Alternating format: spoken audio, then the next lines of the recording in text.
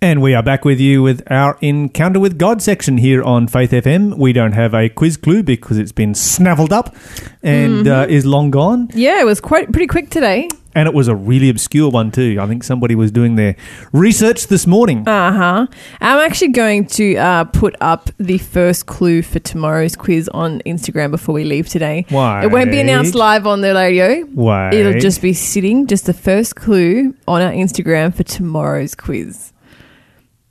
So how is this going to work then? Well, it's very easy. So I'm just going to put it on Instagram. So somebody could win tomorrow's prize within like 3 minutes of the show being over. It could. I mean, I've looked at the clue and it is pretty obscure.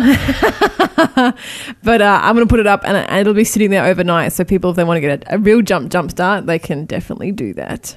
Ooh. Mm-hmm. I am intrigued. Yes, indeed. You should be. Okay. I wonder whether I know the answer to this one. I'll test you off air. Okay. All right. Where are we going? We're going to the book of Acts. What chapter? Where are we up to, Mon? Well, we finished chapter 1. I'm hoping we're in chapter 2. Yeah, that would be a logical conclusion. We're in chapter 2. What happens in Acts chapter 2? More acting? Because Acts is about acting, isn't it? Yeah. Mm-hmm. It's all about how that the disciples were drove Hondas. What? The Bible says they were all in one accord. Oh no, that's my lame dad joke for the day. Lyle, please call. Someone said help.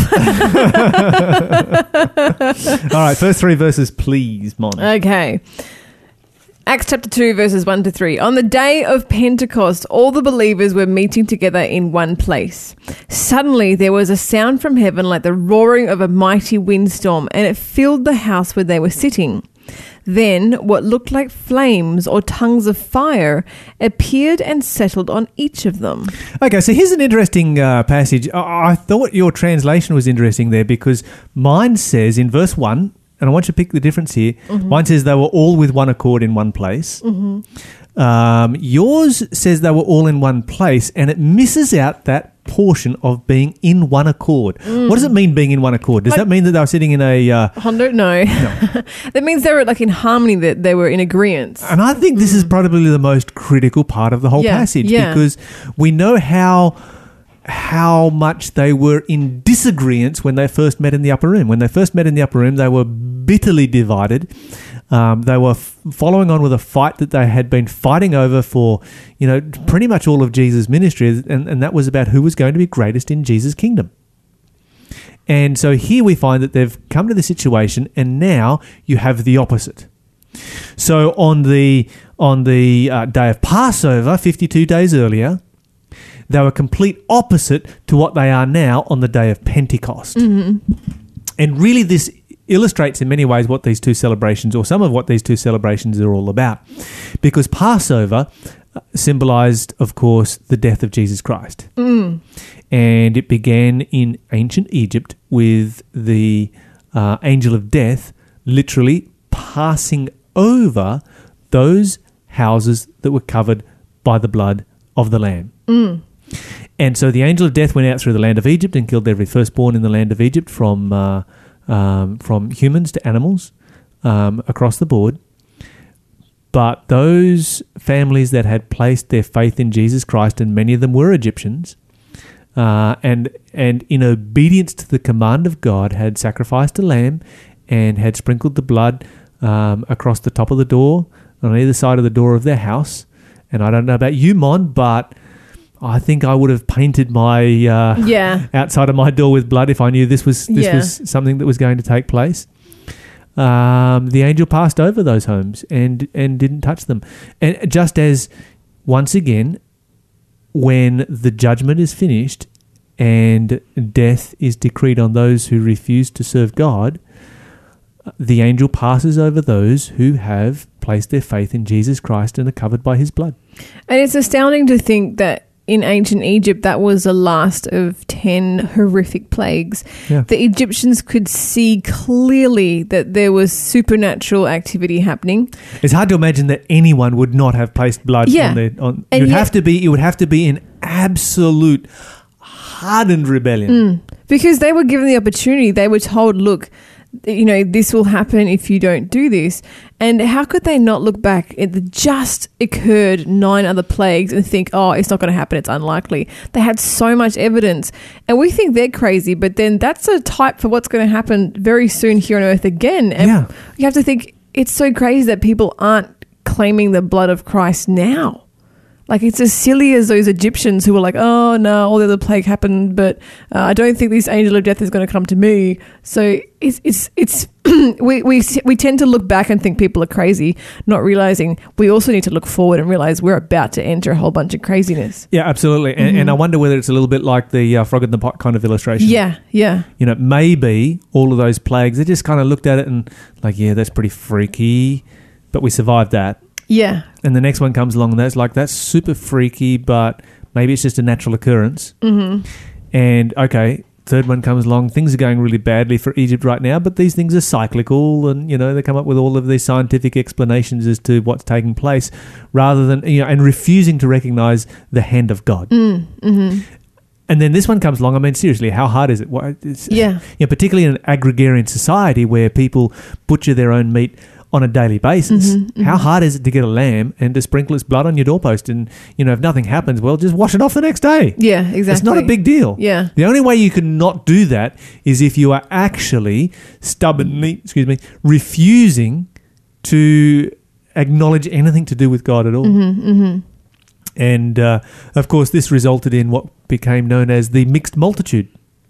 Where many Egyptians were like, yeah, we picked the winning side here. We're going to become a part of the nation of Israel. And as a result, they did. They did cause some problems because they were much more prone to idolatry than the Israelites. But they certainly picked the winning side. But even if you weren't going to join the mixed multitude and join the Israelites, it's like still it would just make sense, like just as a precautionary, just as insurance. Yeah. It's very cheap insurance. Absolutely. Cheapest insurance there ever was. Yeah.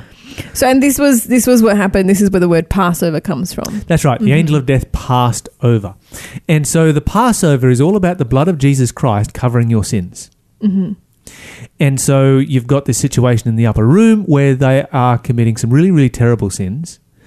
And particularly Peter is about to go out and to deny Jesus to his face in the judgment hall. A horrific circumstance. They're all talking about fighting over who's going to be the greatest.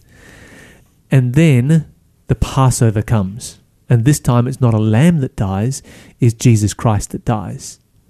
And his blood is there to cleanse us from our sin so that in the judgment there's no record that we've ever done anything wrong.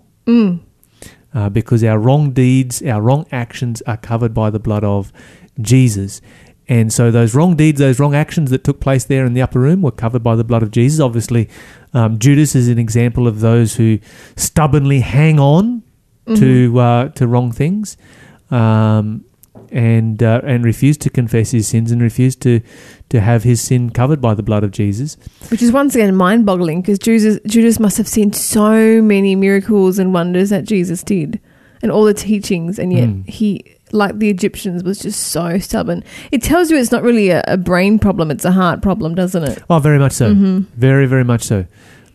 We can know and understand things intellectually, but unless we accept them emotionally, they won't become a part of our life. And that's why it's important to, understand the Bible truths intellectually and then to accept those truths on an emotional level, because so often intellectual truth cuts across our emotional belief. Yeah, it's true. And that becomes a major problem. Okay, so Passover comes, and Passover is all about cleansing from sin, being washed in the blood of the Lamb, being covered by the blood of Jesus. Pentecost is all about the law of God. Did you know that? No, I didn't. Yeah, Pentecost is all about the law of God. When we talk about Pentecost, we say, if you ask the average person, what's Pentecost all about? They're going to say, the Holy Spirit. Yeah, that's exactly true. It's exactly what I think of. I think of Pentecost with the little flames, sitting on people's heads. That's what I think of when I think of Pentecost. It is about the Holy Spirit, but it's also about the law of God. Okay. And we're going to spend a little bit of time just looking at the correlation between the law of God and the Holy Spirit and why these two things go together and why it is that so important that they had come into this spirit of unity so that the Holy Spirit could be poured out. Because whatever we're fighting with each other, the Holy Spirit is never going to be poured out. You're listening to Faith FM, positively different radio. Okay, so here's something that you will find most interesting. Between Passover and Pentecost was a period of 52 days. Okay. And if you go back to when these ceremonies were first given, what you'll find is this. Between Passover in the land of Egypt, at the end of the plagues, and the giving of the law on Sinai was 52 days. Mm-hmm. So in other words, the law was given on Passover. Oh, okay. So Pentecost, the law was given on Pentecost, not Passover. I said that wrong. So 52 days from Passover to Pentecost, 52 days from the Passover in Egypt to the giving of the law. Therefore, the law is given on Pentecost. Mm-hmm. So there is a distinct connection here between the giving of the law and Pentecost, or the outpouring of the Holy Spirit. Okay. All right, so we're going to look at this a little bit deeper. Let's go to Acts chapter 5. It's one page over. Acts chapter 5. It's 2 pages over in my Bible. You must have smaller print. Well, you're older. I need big print. Ooh, that was low. Very, very low. Let's go down to verse 32. 5:32 says, "We are witnesses of these things, and so is the Holy Spirit, who is given by God and to those who obey him." Okay, so who does the Bible say that the Holy Spirit is given to? To those who obey him. Those who obey him. Mm-hmm. And this is a very logical, simple kind of a statement right here. Is God going to give the Holy Spirit to people who disobey? No. No, that's obvious. No, yeah. Okay, so then we ask ourselves, by what is obedience defined? Can you have obedience if you do not have a law? No, because what are you obeying if you have anything to obey? Yeah. Yeah. And of course, in obeying God and the words of God, the foundation of everything that God asks us to do is found in his law. Mm. You can go through anything that God has asked. You name something random if you want, and you can identify where that fits in with the law of God. For instance, the Garden of Eden, God said, don't eat of the fruit of this particular tree, the tree of the knowledge of good and evil, in the middle of the garden. Is that, when they ate that fruit, did they break the law of God? Absolutely. They were being disobedient. Which commandments did they break? Which commandment? Oh, commandment. Have no other gods before me. Okay, yes. Mm-hmm. Because whoever you put highest in your life is who you obey. So they put the serpent higher in their life, or Eve did. Thou shalt not steal. Okay, so they break that one as well. Yeah, because God said, don't touch it, don't take it. It's not theirs, and they took it anyway. Mm-hmm. It was his. Yep. I feel like they just broke all of them. Is that the... Thou shalt not covet. That's right, yep. Mm-hmm. Honour thy mother and father. Yes, they didn't honour their heavenly father. Thou shalt not kill. Yep, that's right. Because they killed themselves. Mm-hmm. You can go on and on down through the list, and so you can take anything that God has ever asked, and it is going to break at least one of the 10 Commandments, if not more of them. And you I think they broke at least half or more right there in the Garden of Eden of the 10 Commandments. Yeah. Okay, so the Holy Spirit is given to those who obey. Obedience is defined in the simplest possible way in the 10 Commandments, which is the eternal constitution of the government of God. Huh. Yeah. So when we're told to obey, that's what we're being told to obey, because we have to have something to obey. Exactly. You can't have obedience without a law. That's impossible. If you go to the Northern Territory and you go out in one of those freeways or highways, I should say, where there's no speed limit, they can't book you for speeding because there's no law. There's no obedience. You drive as fast as you want. You hit a kangaroo, yes, that might be a problem, but I have always wanted to go and do that. I bet you have. I must admit. Autobahns were fun. Anyway, we won't go there. We're getting sidetracked now. Okay, so the day of Pentecost is a commemoration of the giving of the law on Mount Sinai because the Holy Spirit is connected to obedience, and what God is trying to tell us here is that the Holy Spirit is given to those who obey His commandments. All right, so let's go to, let me see here. What are we going to read next? Well, let's consider what's taking place here. The Bible says, Acts chapter 2, we'll go back over there again.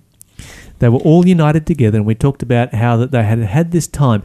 Have you ever wondered, what was going through the disciples' minds? Jesus gives them the Great Commission. He says, wait in Jerusalem until you've received the Holy Spirit. Mm-hmm. So they're waiting there, and they start to pray for the Holy Spirit.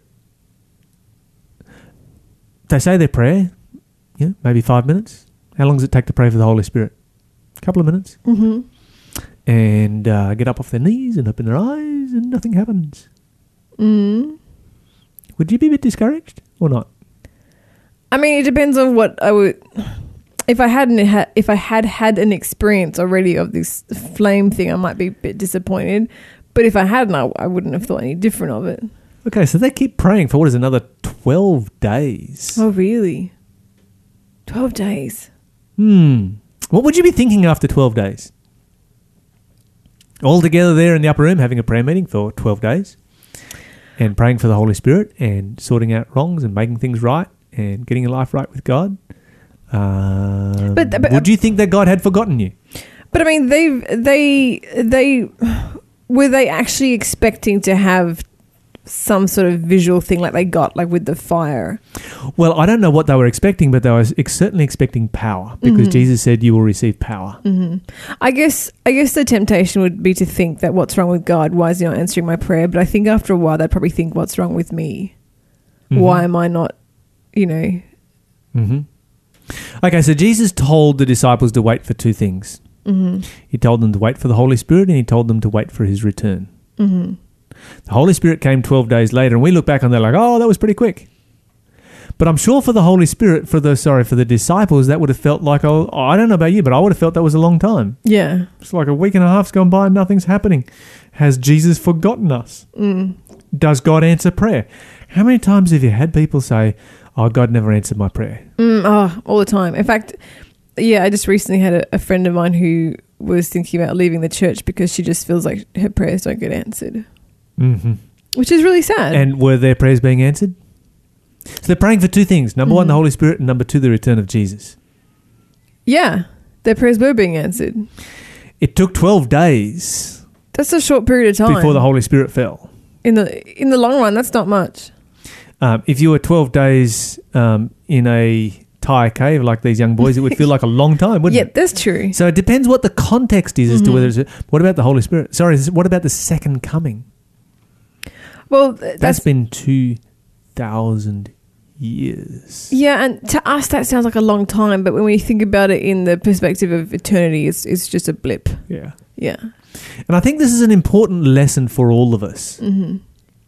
Have patience. Mm-hmm. God will do things in his time. He will always bring things to pass. He will always make things happen that he has promised will happen. And he'll do it in his time. Mm-hmm, mm-hmm. And he knows no haste and no delay. Mm-hmm. It's a popular saying, and it's very, very true. God's timing is always perfect. Mm-hmm. And so if you go over to the book of Hebrews, the one book of the Bible written by New Zealanders. Oh, Hebrews. I knew you were going to say that. It's just a day for it today. It is. Where are we going? Chapter 10. Would you like to read for me verse 35 and 36, please? 35 to 37. So do not throw away this confident trust in the Lord.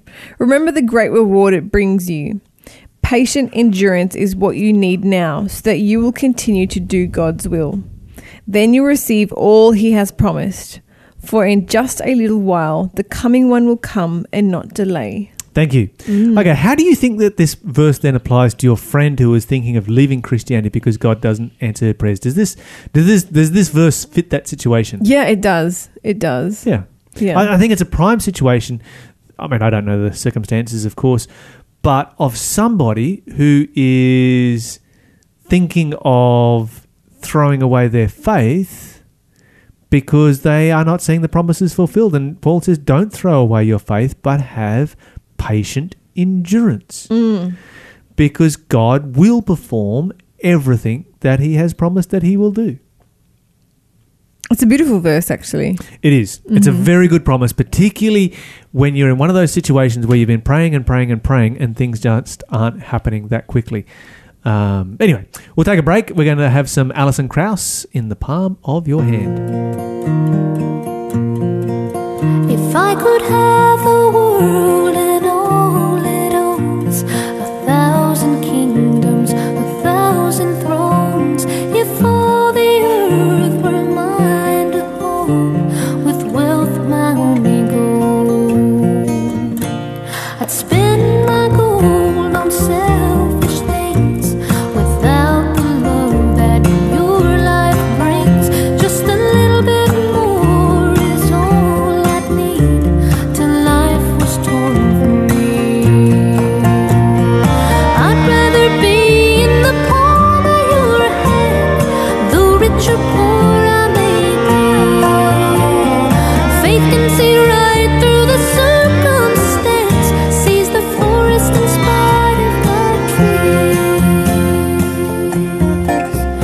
Your grace provides for me.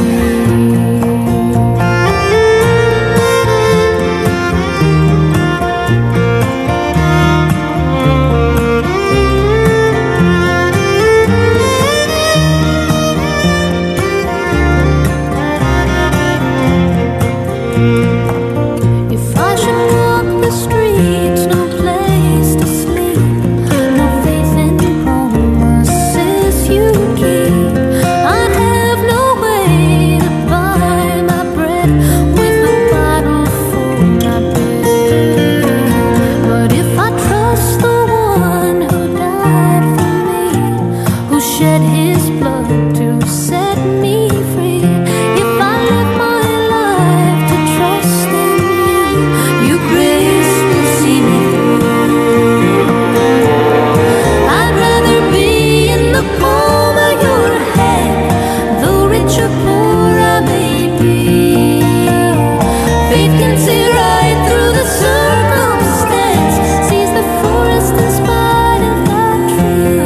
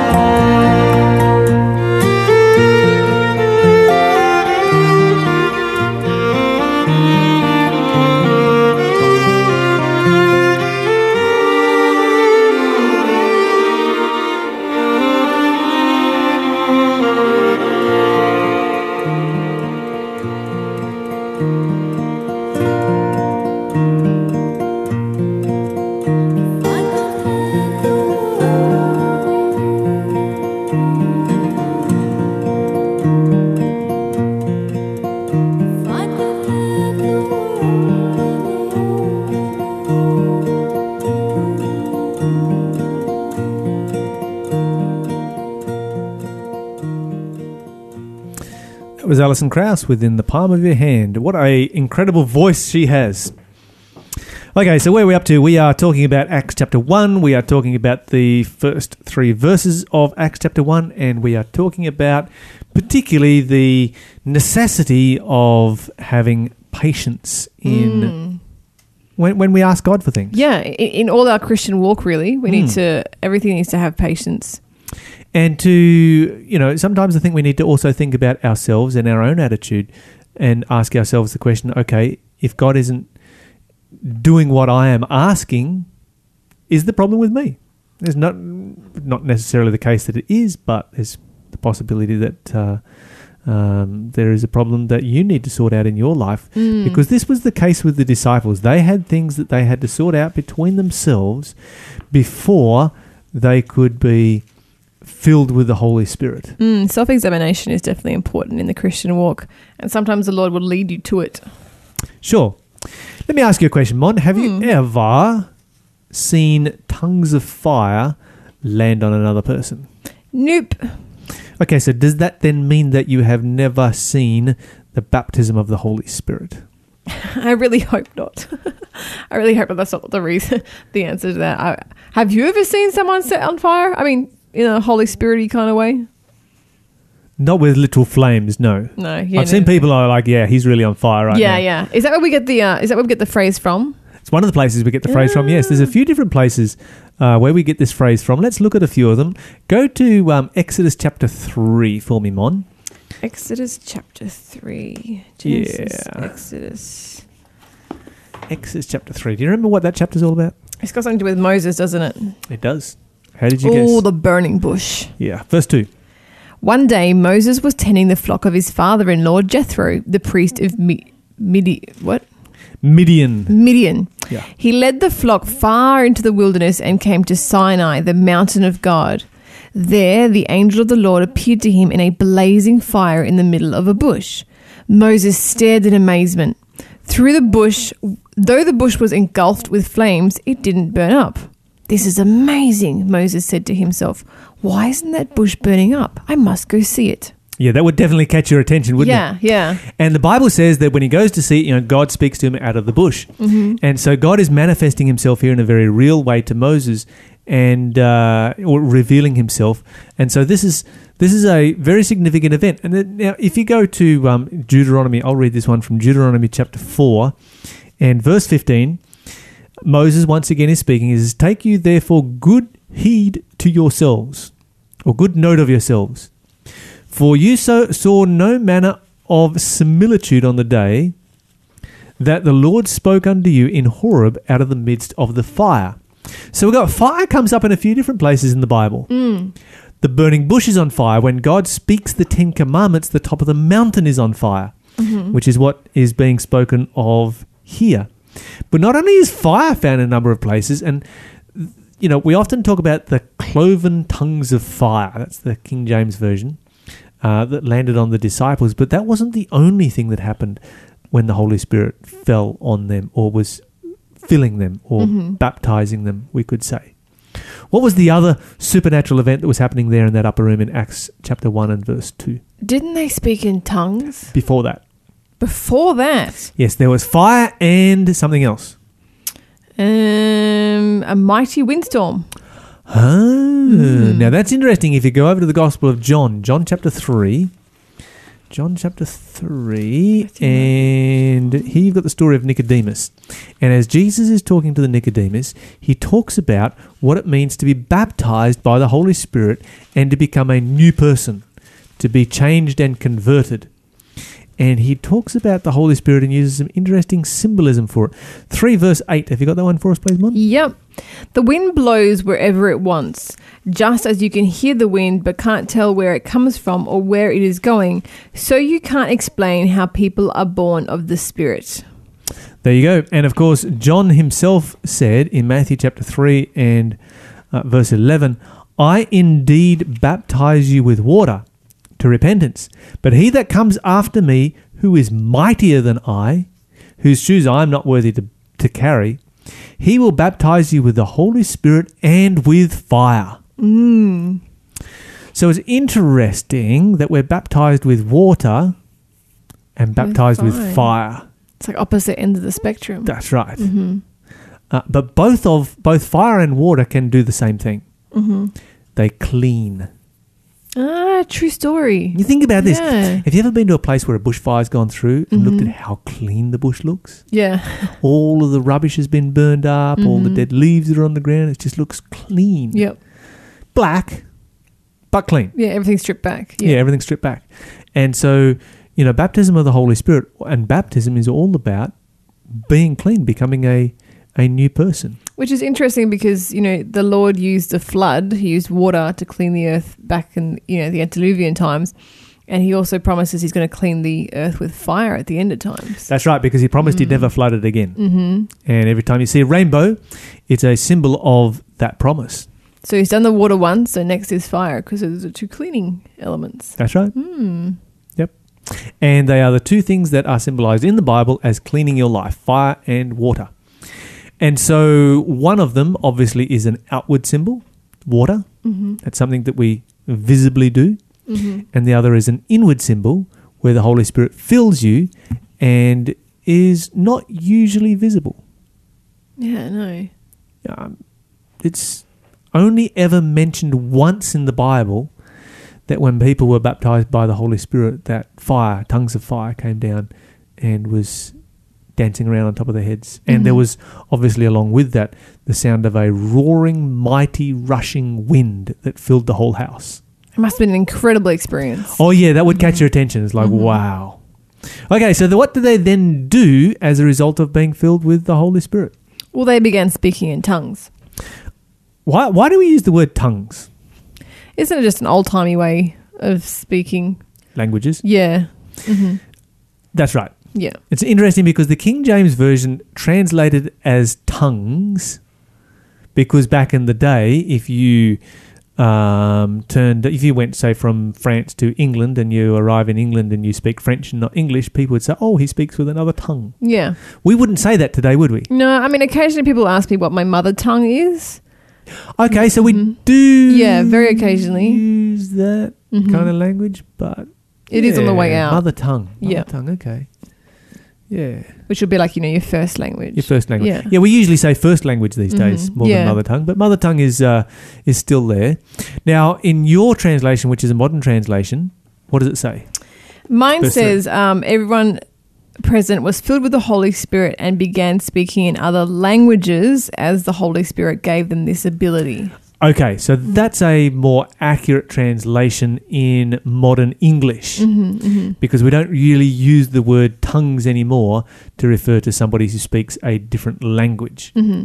I found it interesting that many modern translations still use the word, still use the KJV word for it being tongues. Yeah, isn't that because A people word have from- that false doctrine about speaking in tongues? Okay, and this is interesting because back in the days when the King James ruled supreme, and really was the only significant translation in the English language, the doctrine of tongues came up, and so to be able to perpetuate that particular doctrine, they've had to perpetuate the word that is associated with it, rather than actually just simply translating what it means. And I think that if it would have saved a lot of confusion if people had simply translated it as languages. Amen. Yeah, we're going to learn lots more about this. Okay, so tomorrow, you do not want to miss tomorrow's Bible study because we are going to talk about the gift of tongues. We're going to find what is it?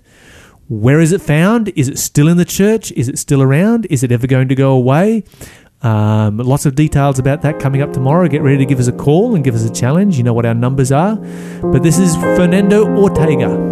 Call now if you have a question of the day and we can answer it live on air for you.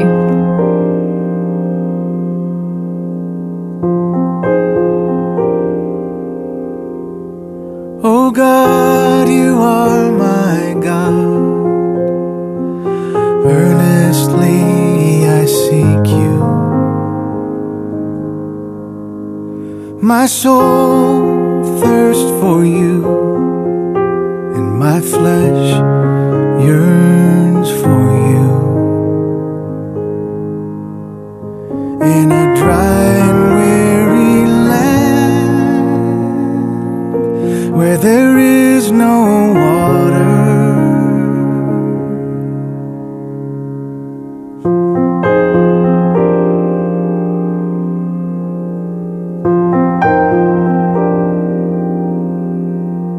I remember you at night, through the watches of the night. In the shadow of your wings, I sing because you help me. My soul clings to you, and your hand upholds me. You alone, you alone, you alone, you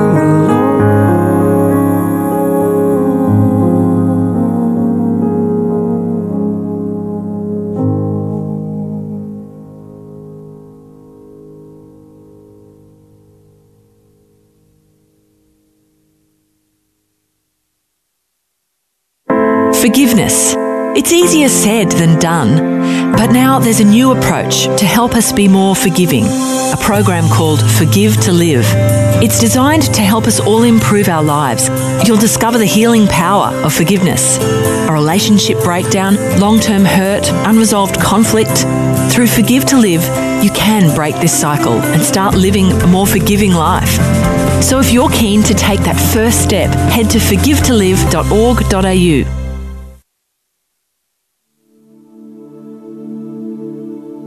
You speak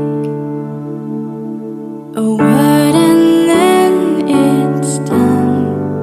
Who am I to question thee? You wrote instructions for the dawn, filled the treasures of the sea, stars filling up the sky, 'cause you command they draw from the place of light that you created. Great is the mystery of your ways. There's none who has the strength of God, nor the power to justify. Who am I to tell him how to rule? I still think my life is mine. Pride puffing up my chest. Look what I did by myself again. I need reminding. Great is the mystery of your ways. You're too great for me to fathom, your way too beyond to understand. Creation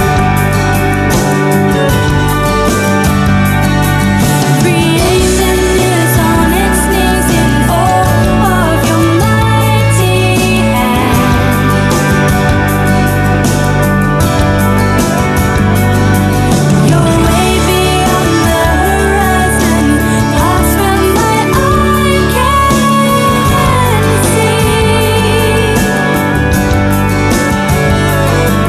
Beyond the destination, beyond my plans for me.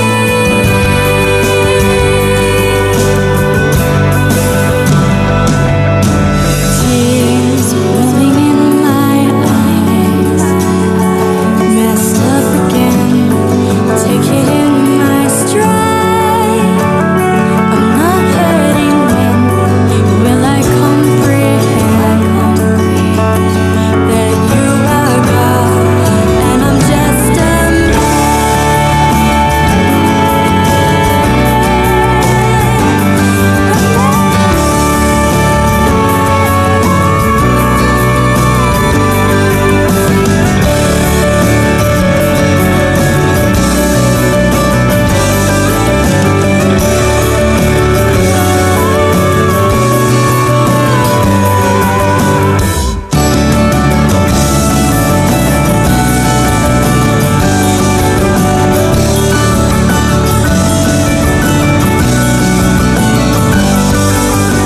stars filling up the sky, 'cause you command they draw from the place of light that you created. Great is the mystery of your ways. You're too great for me to fathom, your way too beyond to understand.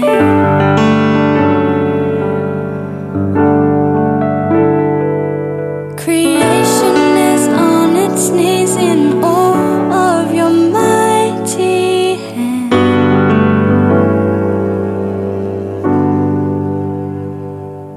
You're way beyond the horizon, past where my eye can see.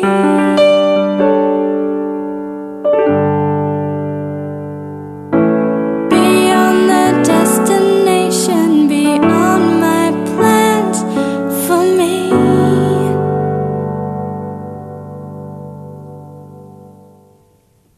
Welcome back, everybody.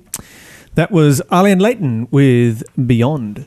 We have our question of the day. Mon, what's our question of the day today? Our question today is one regarding martyrdom, actually. And we might have to just explain perhaps what martyrdom is, first of all. But the question is, what does the Bible say about Christian martyrdom, and should Christians desire to become martyrs? Okay, the word martyr is a Greek word. It simply means witness. Okay, so we should all want to be witnesses. Yeah, but not necessarily the way that the word martyr is used these days. So the word comes from the Greek word witness, and the reason that is the case is because this came out of the early Christian era when many Christians were being put to death, and they were being put to death for their witness because they were witnessing. Oh. So that's how it actually came into the English language, which I think is a fascinating piece of history there, that the word martyr came from a Greek word as a result of Christianity being persecuted. So a martyr is someone who is put to death for witnessing their beliefs. It has a broader term than that today because, of course, we have a lot of Islamic suicide bombers today who are in some circles considered to be martyrs. They are not witnessing for their belief. They are mass murdering for their belief. Mm-hmm. Some would say that they are fighting for their belief. I think that it's very, very difficult to say that somebody who acts in such a cowardly way, attacking unarmed people, who's not prepared to go and face up and get involved in a firefight and face soldiers of the opposite side. I think that's incredibly cowardly. See, I never would have thought of them as martyrs because, to my understanding, a martyr is someone who other people kill for their beliefs. They're not someone who's decided they're going to kill themselves for their beliefs. That's like a self-generated death there. That's right. But they are considered to be martyrs, and thus they are considered to, well, they are told that they're going to get their 72 virgins. Mm.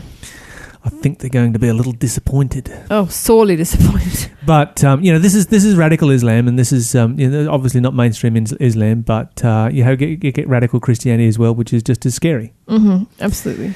And you get radical anything, Hinduism, Buddhism, anything is just as scary.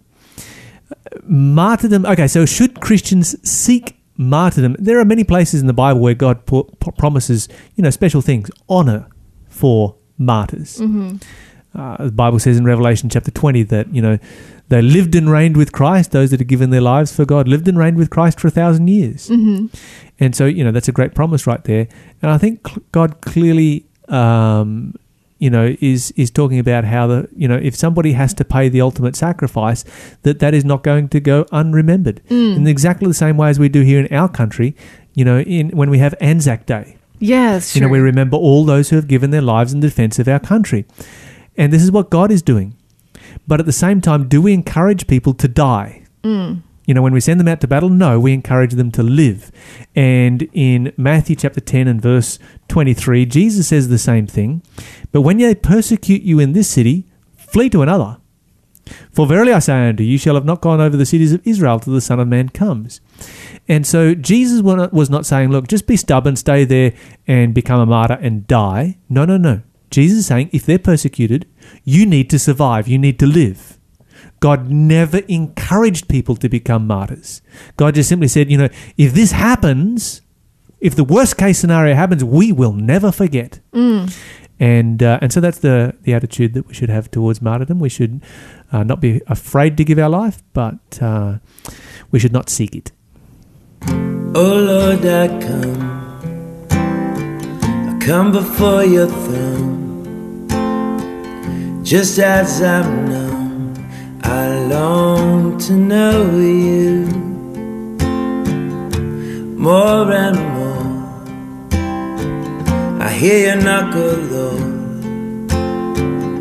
I'll open the door just to be by you. And if I want love, I'll come to the cross. And if I want life, I'll count this life lost. Anchor my soul, don't let me drift away. And if I want peace, I'll come to the King. And if I want release, then you'll have to be the anchor of my soul, don't let me drift away. Jesus, I will stay with you. Yes, I will stay with you. Now that I've begun, I feel the rays of the sun. Father, I'm undone by your glory. So let your love shine now. I lay my life down at your feet. I am whole. And if I want love, I'll come to the cross. If I want life, I'll count this life lost. Anchor my soul, don't let me drift away. And if I want peace, I'll come to the King. And if I want release, then you'll have to be the anchor of my soul, don't let me drift away. And Jesus, I will stay with you. Yes, I will stay with you.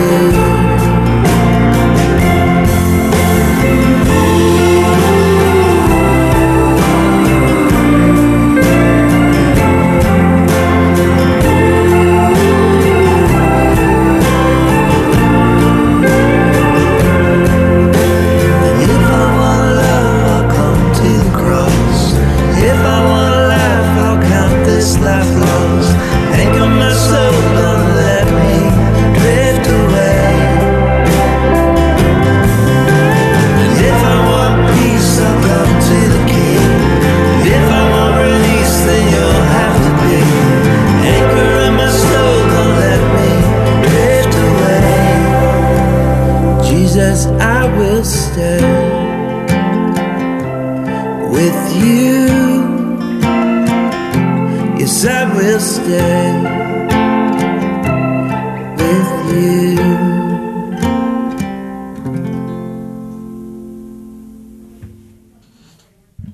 Welcome back, everybody. That was Josh White with Anchor of My Soul here on Faith FM. We have come to the end of the show, and of course, at the end of every show, we give something away for free. No questions asked. And this one is, of course, is the book Life Without Limits. We've given a number of these away. There's a beautiful hardcover edition right here by Clifford Goldstein, one of the most interesting, intelligent, eccentric. I don't know how you describe Clifford, but he is creative, fascinating individual right here, and one of the best authors that we have within Christianity today. And so we are giving away his book, Life Without Limits. Mon, why don't you share us a little bit about what this book is going to be all about? Yes, okay. So Life Without Limits, powerful truths for your journey to hope and meaning. How would you live differently if you knew that there was more to life than what you were seeing? Something wonderful was awaiting you on the road of life, that you were not on this journey by chance, but for a special purpose. If you knew these things were true, would you live safe and defeated? Or would you set out to live a larger life, a life without limits? In this enlightening book, Clifford Goldstein takes on some of life's biggest questions and offers some answers that will change how you view and live your life. With a fascinating mixture of faith and logic, he seeks out the truth on such matters as the meaning of life, where we came from, the laws that protect us from pain, and why we can believe in a promising future. Life Without Limits will start you on a journey more meaningful and exciting than you have ever imagined. That's what it says on the back of the book. Yes, exactly as Lyle said, it's a wonderful hardcover book. It's filled with beautiful pictures as well as writing. The writing is a nice large print and wonderful edition. And it's brand new, and we are giving it away today only. So give us a call. The number to call and to be the first person through is 1-800-FAITH-FM. It's 1-800-324-843. If you're the first person through, we'll send you a free copy of this book. Sounds truly amazing. I want to get one of those books for myself, I think. Yeah, if you want to take a look at it, I'm about to post up pictures of it on our social media, so you can check it out on Twitter, Facebook, and Instagram. You can have a look at what that looks like. And, yeah. Wasn't there something about a clue going up there for the Tomorrow's quiz? Yes. I'm going to put a clue up ahead of time for tomorrow. So that'll be on Instagram only though. Okay. All right. So check out Instagram, our Insta story. We'll already have tomorrow's first clue going up. And, of course, you know what our number is, 1-800-324-843, or text us on 0491 064 669, or contact us on our social media. Be the first one through, and that book is yours. And, of course, don't forget, if you are listening to this radio show, and it is not Monday the 9th of July, you are listening to the delayed broadcast, and so you will need to listen to the live show so that you can access our quiz and so forth. And to access the live show, you simply use faithfm.com.au, press play, or you can use the TuneIn app, which is the way we all do it right here, because that way you'll have a perfect signal anywhere in the world. You'll never have to worry about driving out of signal. You just run your mobile device through your Bluetooth or aux cord in your car, and away you go, and you've got it there wherever you go. Or if you're going jogging or whatever, just put it through your headset. It is definitely the best and most effective way to listen to Faith FM, so we encourage everybody to jump over to the new system.